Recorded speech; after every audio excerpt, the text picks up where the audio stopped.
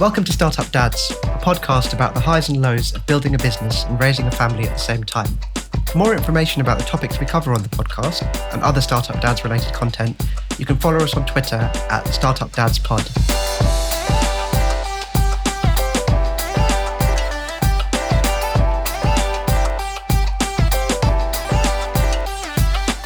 I'm Amrit, co-founder of HyperExponential, a tech startup that I co-founded in 2017. It's grown from a two-person team working out of my kitchen to a profitable business with several large clients and more than 20 team members across London and Europe. I'm also dad to Evie, my first child, who was born last December. In this week's episode, I'm welcoming Justin Small. He's the founder of the Future Strategy Club, a creative agency that's challenging the traditional agency model. We discuss purpose-driven business and the different ways we can leave a legacy for the world and our kids. Justin, can you tell us a little bit about the Future Strategy Club, what it does, how it works, and what your mission is? Yeah, so I started the Future Strategy Club 2.5 years ago. My background is agency and consultancy. And I guess the idea of the Future Strategy was to change the model of agencies, which my experience of that in the last few years that I was in working in agencies, kind of my role as Chief Strategy Officer, that kind of area, was that they were becoming, I guess, investment vehicles for marketeers to kind of set up and every 3 years then sell up to the groups. And not that that's a bad thing in any way, but what it did affect was the craft and the quality of the work and really the commitment to delivering, great work for clients. And so I guess I wanted to start an agency that had a purpose from the beginning, that purpose being to just really deliver amazing work for clients, but also not to set up a business that was immediately for sale. And as we're talking about children, one of the big ideas was around why don't people leave their businesses to their children anymore? Why is there no longevity in business? Why is it all about just very quickly creating value and then selling on and moving off? One of the big elements of a consultancy is obviously your fixed costs of hiring and keeping consultants and creatives. The model of the FSC is really a members club model of a consulting agency. So we have about 300 plus members, split between very senior C-level advisors and specialists executing creatives. But the key difference, I guess, is that we build teams around briefs instead of giving briefs to teams. And there's a cliche that is, you get these amazing people in the pitch, and then as soon as you sign on the dotted line, they'll disappear onto other projects and you get everyone that's left. The FSC is a club, Future Strategy Club.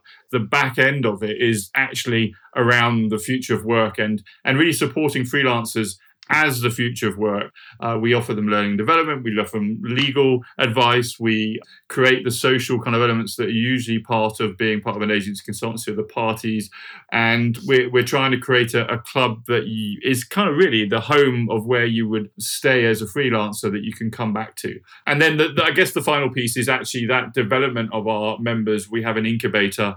We kind of do pre-seed, so we support our members' ideas at pre-seed level to try to get them up to a point where they can get investment. Obviously, COVID has stopped a lot of things we were doing physically because we want to be an agency on the high street, want to open ourselves up to the community and bring the creative skills to the community. And I guess that goes back to what I started with, which is that idea of what are businesses for in society is one big question I've always had. The apprentice kind of idea of business just makes me a bit sick in the stomach, to be honest. The idea that business is all about really trying to rip someone off to get the most money out of doing the least amount.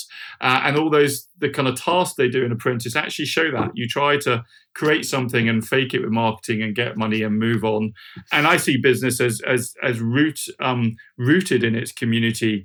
Usually what businesses do is they build a brand, they create enough profit, and then possibly as they get bigger, they move offshore and pay no more taxes. And I kind of feel that there's another version of business that is developing now, which is focused and rooted in the community, supporting the community, making profit, obviously, very important, but using some of those profits to really kind of build connections with the community and help our communities grow with us.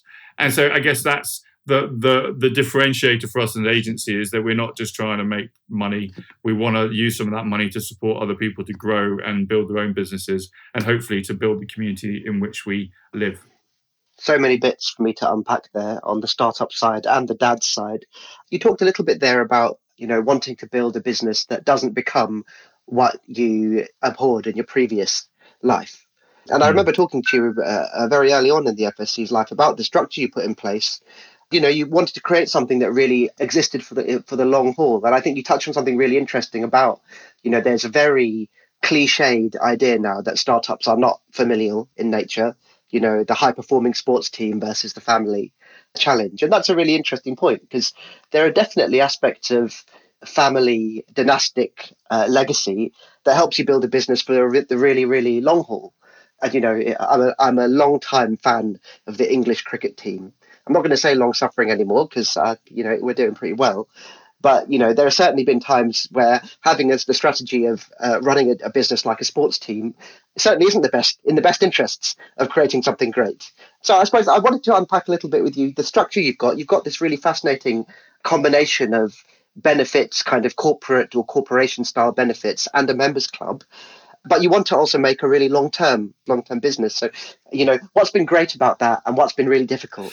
I guess the biggest challenge is not taking investment to kick off, or not taking investment that comes with a kind of a pound of flesh at the end of it. Obviously, once you take investment in any business, especially an agency, that investment wants its return in a set time period. And therefore, in order to return that investment, you have to make certain decisions based on very commercial strategy, which is fine. But when you want to build a kind of, I guess, a movement or a community, sometimes, you know, we had to build the community first. So there was no point me starting this and going out to a load of business saying, hey, I've got this new agency, when I didn't have any capacity because I had no members in the club, you know, and I didn't have the money to hire people, obviously permanent. So we spent a year and a half doing, I don't know, you were next door to us, you probably heard them, events, like 2-3 events a week sometimes. We did dinners, we did speaker events, we did parties, we did live music gigs as well, all trying to kind of attract the kind of amazing talent that the UK has, creative talent. And we also did high-end kind of, we called drink tank dinners, where we invited really C-level people, clients and kind of consultants to come and have a 3-course meal. And we had a presentation. And so we kind of had to kind of create a brand within these two communities, the kind of the director level and the kind of more kind of lead kind of designers, creative directors, that level as well. And that took quite a long time and a lot of kind of, you know, actual kind of proper work, because setting up for parties and all that kind of stuff is hard work. And then having to at 2 in the morning clean up as well. So that it was really fun, but the difference is that if I had an investor at that point, they would have been, you know, going crazy, because where's the sales, where's the numbers? And I did have friends telling me, what the hell are you doing? We've talked about the belief and the unknown of when you will start a business. You can write plans as much as you want, but you really don't know a lot of stuff. And I mean that, and then you don't know the future, but you also don't know the basics of running a business. Absolutely. And, you know, I come from consultancy, so I know a lot about branding, about disruption and transformation, but, you know, tax and legal and stuff. So you learn and you learn, you have to learn very quickly. And that's one of the major challenges. But one of the major challenges is not taking investment, which is good now, but then was very difficult. And building that community from scratch. My take on this was always to go brand first, because you build loyalty and then you can almost kind of put the service in the middle of that. Now you have the businesses up and running and that flywheel is spinning. Has it changed the role of that community? Is it still acting as that catalyst? I suppose that's a difficult question to ask in the time of COVID. But I'm fascinated by this because lots of people talk about this in the startup world now, particularly in the more consumer-facing aspects of startup, that if you're building a technology product, actually, the most important thing is your users, and building a community of really enthusiastic people who believe in your product is as important as building the product itself. And so I see lots of analogies between that and what you've done. I'm just interested in how it works now, because obviously you're much more than just a product, right? You're providing a whole set of services to clients. Yeah, I guess the change is quite a big change for us. We do not want to be only a digital platform. We want to be a physical space. And that's what we're going towards. But obviously, we had to stop that. And in one way, that's difficult. In the other way, though, our 300 kind of plus platform has now become a global set of talents that can be used anywhere in the world, which is and also our kind of distributed, kind of very lean model of running a consulting agency has come into its own, in COVID, because whereas before COVID, we'd get a bit of pushback from large corporates around the model. They'd be interested, but they would ultimately go for the kind of standard. Once COVID and everyone closed down, then it didn't really matter having 7 people from different parts of the world on a call, as long as you're delivering the work. So that helped, but we are desperate to go back to build that community. That's been a challenge, but we have built up. We're kind of opening, hopefully in LA in the next few months, and trying to start a same thing there with some members that we have, like 5 or 6 members in LA at the moment, who we're hoping to create a branch, and in New York as well. So it's kind of a kind of movable feast in some ways. For us, it's actually been quite beneficial in a few ways. Yeah, it's fascinating the way it's definitely catalyzed a bit of a pivot. You must feel like you're ready to fire out the traps back into the real 3-dimensional world. We certainly do at HX as well. You learn through the baptism of fire what really works about remote and what doesn't. And as you say, it's been very, very difficult for lots of people, but I feel like you've made it through lots of lessons learned. So I want to pivot back to the dad's part. You've had children long before you set up the FSC. How did that figure in your choice to go it alone? Or did it? Did it? No, my kids are listening. Actually, for me, it's probably different to you because I'm a bit older than you. I was working in an agency, probably on the kind of board as a partner. I'm 49 now. I was probably 47 then. Probably nearly the oldest person in that agency. And it seems to be an accepted part of the creative industries that as you get older, you end up not doing work and you lose the skills, you lose your tools, and that didn't really work for me. Obviously, the fear of having a mortgage and having kids and starting new business, but I can't say that I ever felt kind of 100% safe in a perm job. I think perm jobs, as maybe has turned out, are the least safe place to be, because you're relying on someone else to pay you, and when they stop paying you, you are thrown into with you're not ready. Whereas freelancers are always kind of on the hunt, they're always ready, and so when the pandemic or this kind of disruption comes, they kind of take it in their stride. Yeah, it's difficult, but they're not being thrown out onto kind of the pile with a load of other 48, 7-year-olds all trying to find the same jobs, which actually would have been very scary, I guess.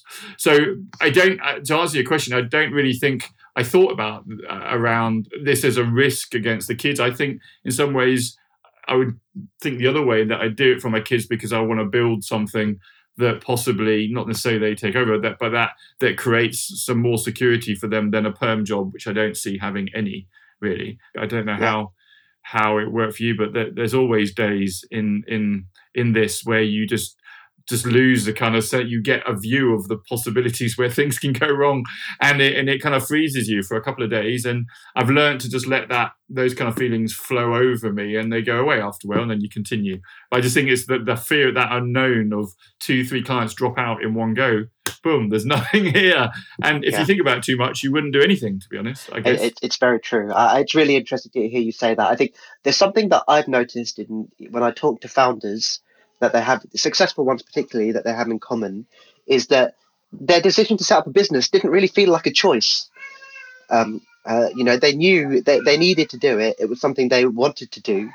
I'm sorry, this is definitely Startup Dad's podcast, isn't it? Because my daughter is right on cue. In the background. It's kicking up a fuss. She's reflecting on my decision to set up Hyperexponential. But it was something they had to do, and it was like an ineffable compulsion inside them that drove them to do this. And we work with a mix of contractors, freelancers, and we have perm team members at HX. And there are different types of freelancers, I think, in the world. There are some people who do it they see themselves as embedded employees, but under a different structure. And they've made different choices about the financial transaction that they want to make with a business, but broadly they feel like they're doing a job within a company. And then you've got people who really want to own their own destiny, and they're companies of one, and craftspeople. And those people by far have been, the most well prepared, in my view, for this sort of thing. Probably better prepared than the bigger organizations, quite frankly. And that's been really interesting to reflect on. How do you think about kind of purpose and passion? I look at FSC and it's a very, very clearly, proudly, or, borderline brashly mission-driven business. And how does that feed into the way you go about your work, and also actually the way you raise your kids? It's quite a cliche now, purpose-driven business, isn't it? Everyone jumps on the bandwagon. I guess if you're gonna take the risks that you take when you leave a well-paid job, which is relatively easy, and you get weekends off and you go home at 5:30.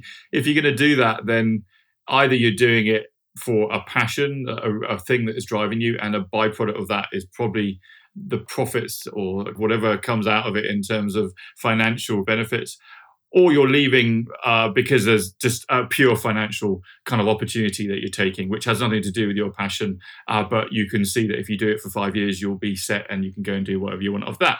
The second one, unfortunately, for my wife and my kids, has never really got me out of bed. It just doesn't. And it's a shame that I can't do anything that is pure financially driven. But the first one, the passion, is I guess the only way I can really force myself to work 80 to 100 hours a week, is that I and the fear, obviously, of failure. There's some amazing people and we create some amazing stuff in the UK, and just being represented by all these amazing talented people, being represented by these agencies that have no other purpose than to the founders to make enough money to buy a boat in Marbella or whatever they do with it, just seems wrong, or seemed wrong, and still seems very wrong to me. The members that we have are all kind of almost like carpenters in some ways. They have a trade, they have a practice that they've spent a lot of time putting a lot of effort into perfect. And when you work in an agency that doesn't give a shit about that really, and just wants you to knock it out and get the money in, that's just really disappointing. It's just a really shit way to do your job. And if there's more agencies like us that want to base it around craft and quality and care, the better it is for the industry. There'll always be the profit-led ones, and I don't think that's a problem, but I wanted to give creative people and consultants a place to call home that actually fitted their values. The kind of Animal Farm thing where agencies set up and write values on the wall, and they usually like, we're human, we care, whatever they are, and then they paint over them as those values aren't useful. The same as not working with big oil or tobacco. When that comes in and it's worth a couple of million, you'll find that values are only values if they cost you money. You can say values all the want, but as soon as you have to give up a contract with whatever, BAT or BP, worth £1 million, that's when you find out what your values are. It's really true. It's really, really interesting. And it's always the very difficult choice. I think that's a really powerful litmus test. It's very difficult in the face of lots of uncertainty and fear of the unknown at the beginning to stick to your values. But I suppose I'm keen to push on the door of, how that plays out to your children, and when you're trying to teach them values. And, the modern education system is heavily diversified in the UK, right? You learn lots and lots of subjects. You can, if you want to, incrementally inch forward, being as good as geography as you are design technology or whatever it is. Apart from obviously wanting all your kids to always be brilliant at as many things as is humanly possible, how does that influence you when you look at the things your kids love, what they're doing, what they're going after? In an era, as you rightly say, where you can be a craftsperson at the age of 17 or 18 if you want to. I mean, Evie's got a few years left, so I'm putting that off personally. But but I don't think yours may be a little bit closer to that. Well, it's interesting because I just got 3 texts just before we started recording from my son downstairs, and those texts are, "Can I sign up to Bitcoin now with your information?" That's fantastic. So brilliant. And because he's got time in between lessons, and he's looking at houses in Hawaii, and basically has decided that if he becomes a surgeon or a doctor and he has to earn like over 200,000, he can get a visa in Hawaii. And he's found the house. He showed me the house with a swimming pool, and he does a lot of that. It's just kind of weird. And I'm just telling him, and so look, you're kind of looking at the end goal and not looking at the journey, because that journey is probably 15 years of training, medic. But it's a really interesting question, actually, Amrit, because I don't think I've really thought about how do I think about my kids. I guess I come from, I think, the only kid in my whole family to go to university, kind of where I grew up in a pub in Torremolinos, but I was lucky enough to go to an amazing school that drove me to go to university, which I had to kind of fund myself because I lived in Spain and couldn't get any grant or something. Those kind of struggles just being part of it. And I guess from that comes my expectation that my kids will push hard not necessarily again for money, because that's not what I particularly am interested in, although I kind of like the security of it, but maybe not the just complete drive, is that they find something that Monday mornings they want to go and do. And that you can never find something that is always amazing, but if 80% of the time you're learning and believe in what you're doing, then the byproduct of that is financial gain, hopefully security, because I don't think you need to be millionaires. I don't think it makes much difference as long as you're able to fulfill the kind of four stages of Maslow's hierarchy of needs, I guess. So I guess your question will actually I'll start to understand the answer as my son, he's 13, so he'll be choosing his GCSEs in a year and a half or whatever. As he starts to do that, and weirdly, we don't, we've been talking to them about being doctors and stuff and doing medicine. And I just feel, as I think about that, I'm thinking actually I'm looking for them to do those kind of jobs that will give them a complete kind of amazing platform to go anywhere in the world, and to then go into any amazing area that they want to add on to after doing medicine. And that's really traditional, isn't it? And I find myself probably being quite traditional in an old sense of I want them to do like my wife's an artist. And it's like, yeah, you can do that on the side, but you can't be an artist. No, absolutely not. That's really odd, that, but yeah. I mean, I think your point, it really resonates with me about you can't focus on the outputs, right? Because the outputs are only what you get after you do the inputs, right? And I think it's one of those things, it comes back to your point about the boat in Marbella thing, right? Becoming a founder, setting up a business because you love the idea of being a billionaire is a terrible idea.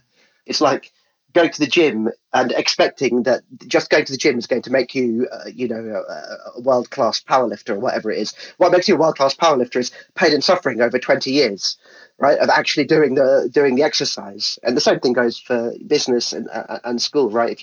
If you're not incentivized to put the work in, you get nothing out of it in lots and lots of different ways. Pivoting us completely away from that.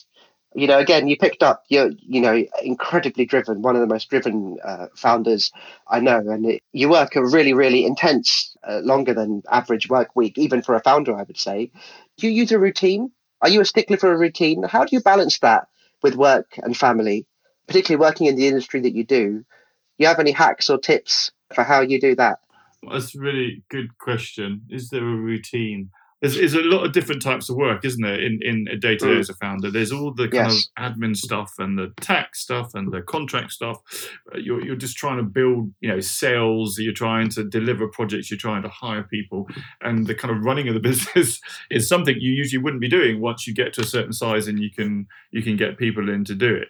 It kind of goes in ups and downs. I have no... especially the creative stuff just happens when in certain moments. And how does that fit into a schedule with kids? I do actually find myself that I'm very good at, so obviously some weeks I can work weekends and evenings and stuff. It naturally comes to me that I just switch off sometimes, and I naturally, I think, protect myself from burnout by just, even if I've got a load on, I just switch off.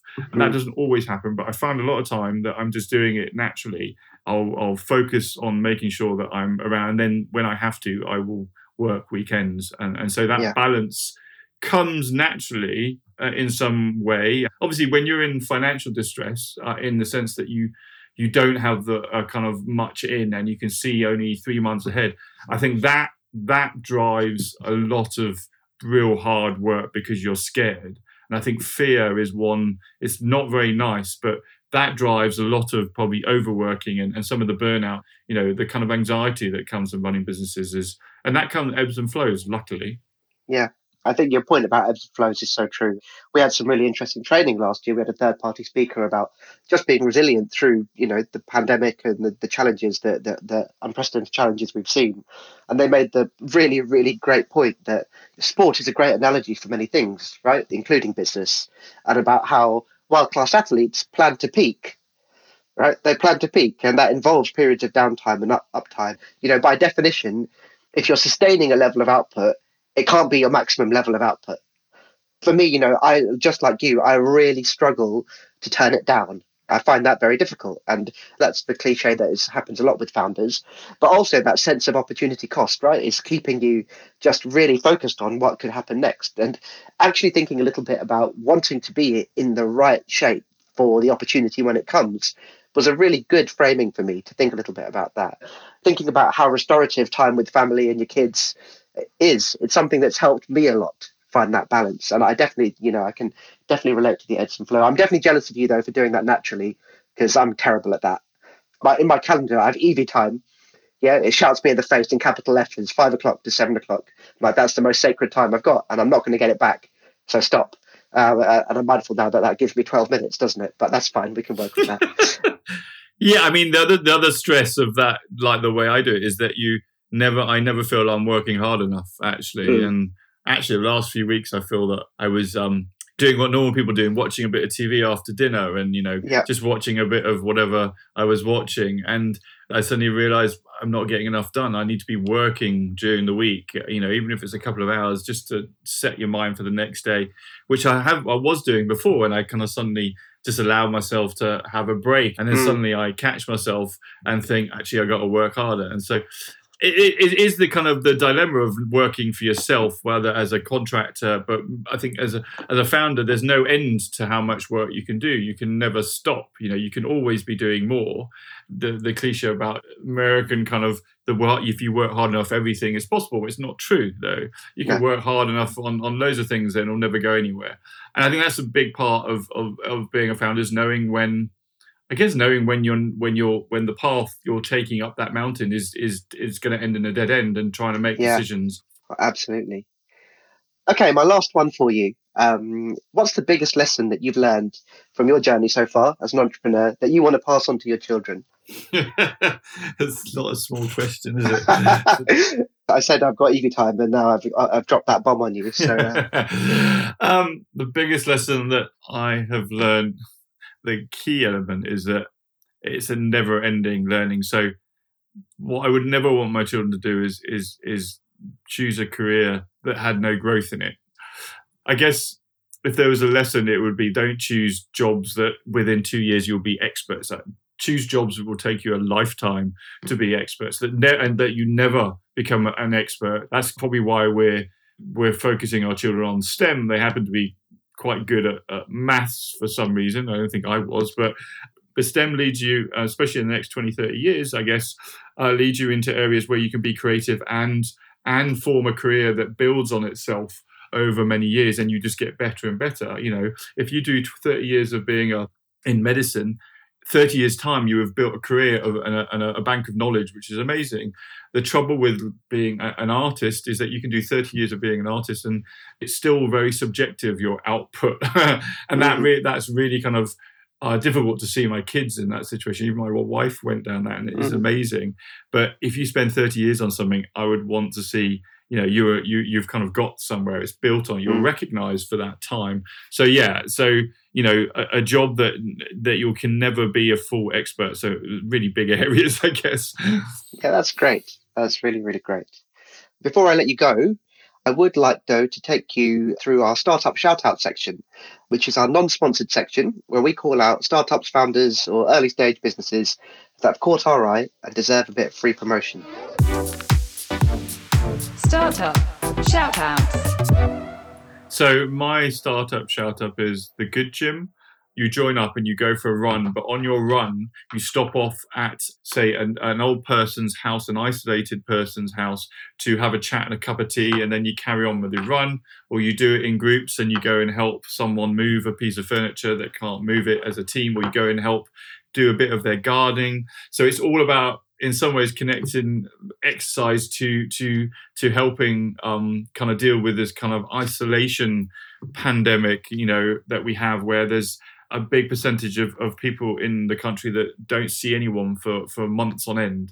That combination of those ideas, I think, is so it's so heartwarming in some way, that I just love to kind of have come up with that idea and run that business. There's something so beautiful about it. And it, to me, going back to right at the beginning when I was talking about what is the purpose of business, that is one of the purposes of business. These kind of creative ideas that can create revenue for a business that can then drive that kind of outcomes. It just makes me think good of business, which is sometimes quite hard to do because of some of the things that some businesses do that are set up. So yeah, the Good Gym. Join That's it. great. No, it sounds like a really vital service in the true sense of the word, and as you say, deserves a good boost when we can do that. So my startup shout out this week is a service called Fresh Fitness Food. Very different from the Good Gym, although I suppose nutrition being a key part of good health. And they are, I think, London-based predominantly at the moment, food delivery service for people who are extremely busy but also trying to eat healthily. And I found them an absolute lifeline while I try and scale HX, look after EV, and have more than 35 seconds of spare time a day. You talk to them about the goals you want to achieve from any sports you're doing, your food diet preferences, and they will deliver food to you every day, which is healthy and tasty and nutritious and varied. And it's a sort of thing that is well worth it in the context of it being very easy to reach for a takeaway and food waste and all of those sorts of things. They're heavily invested in sustainability. Their food packaging, for example, is recyclable. It's really, really great. They're all around great service. So that's mine today. And we'll be sure to follow up from our Twitter to promote links to where you can find out a little bit more about the Good Gym and Fresh Fitness Food. Well, Justin, look, thank you so much for your time today. How can we find a little bit more out about you and the FSC? What's the best way for us to reach out to you?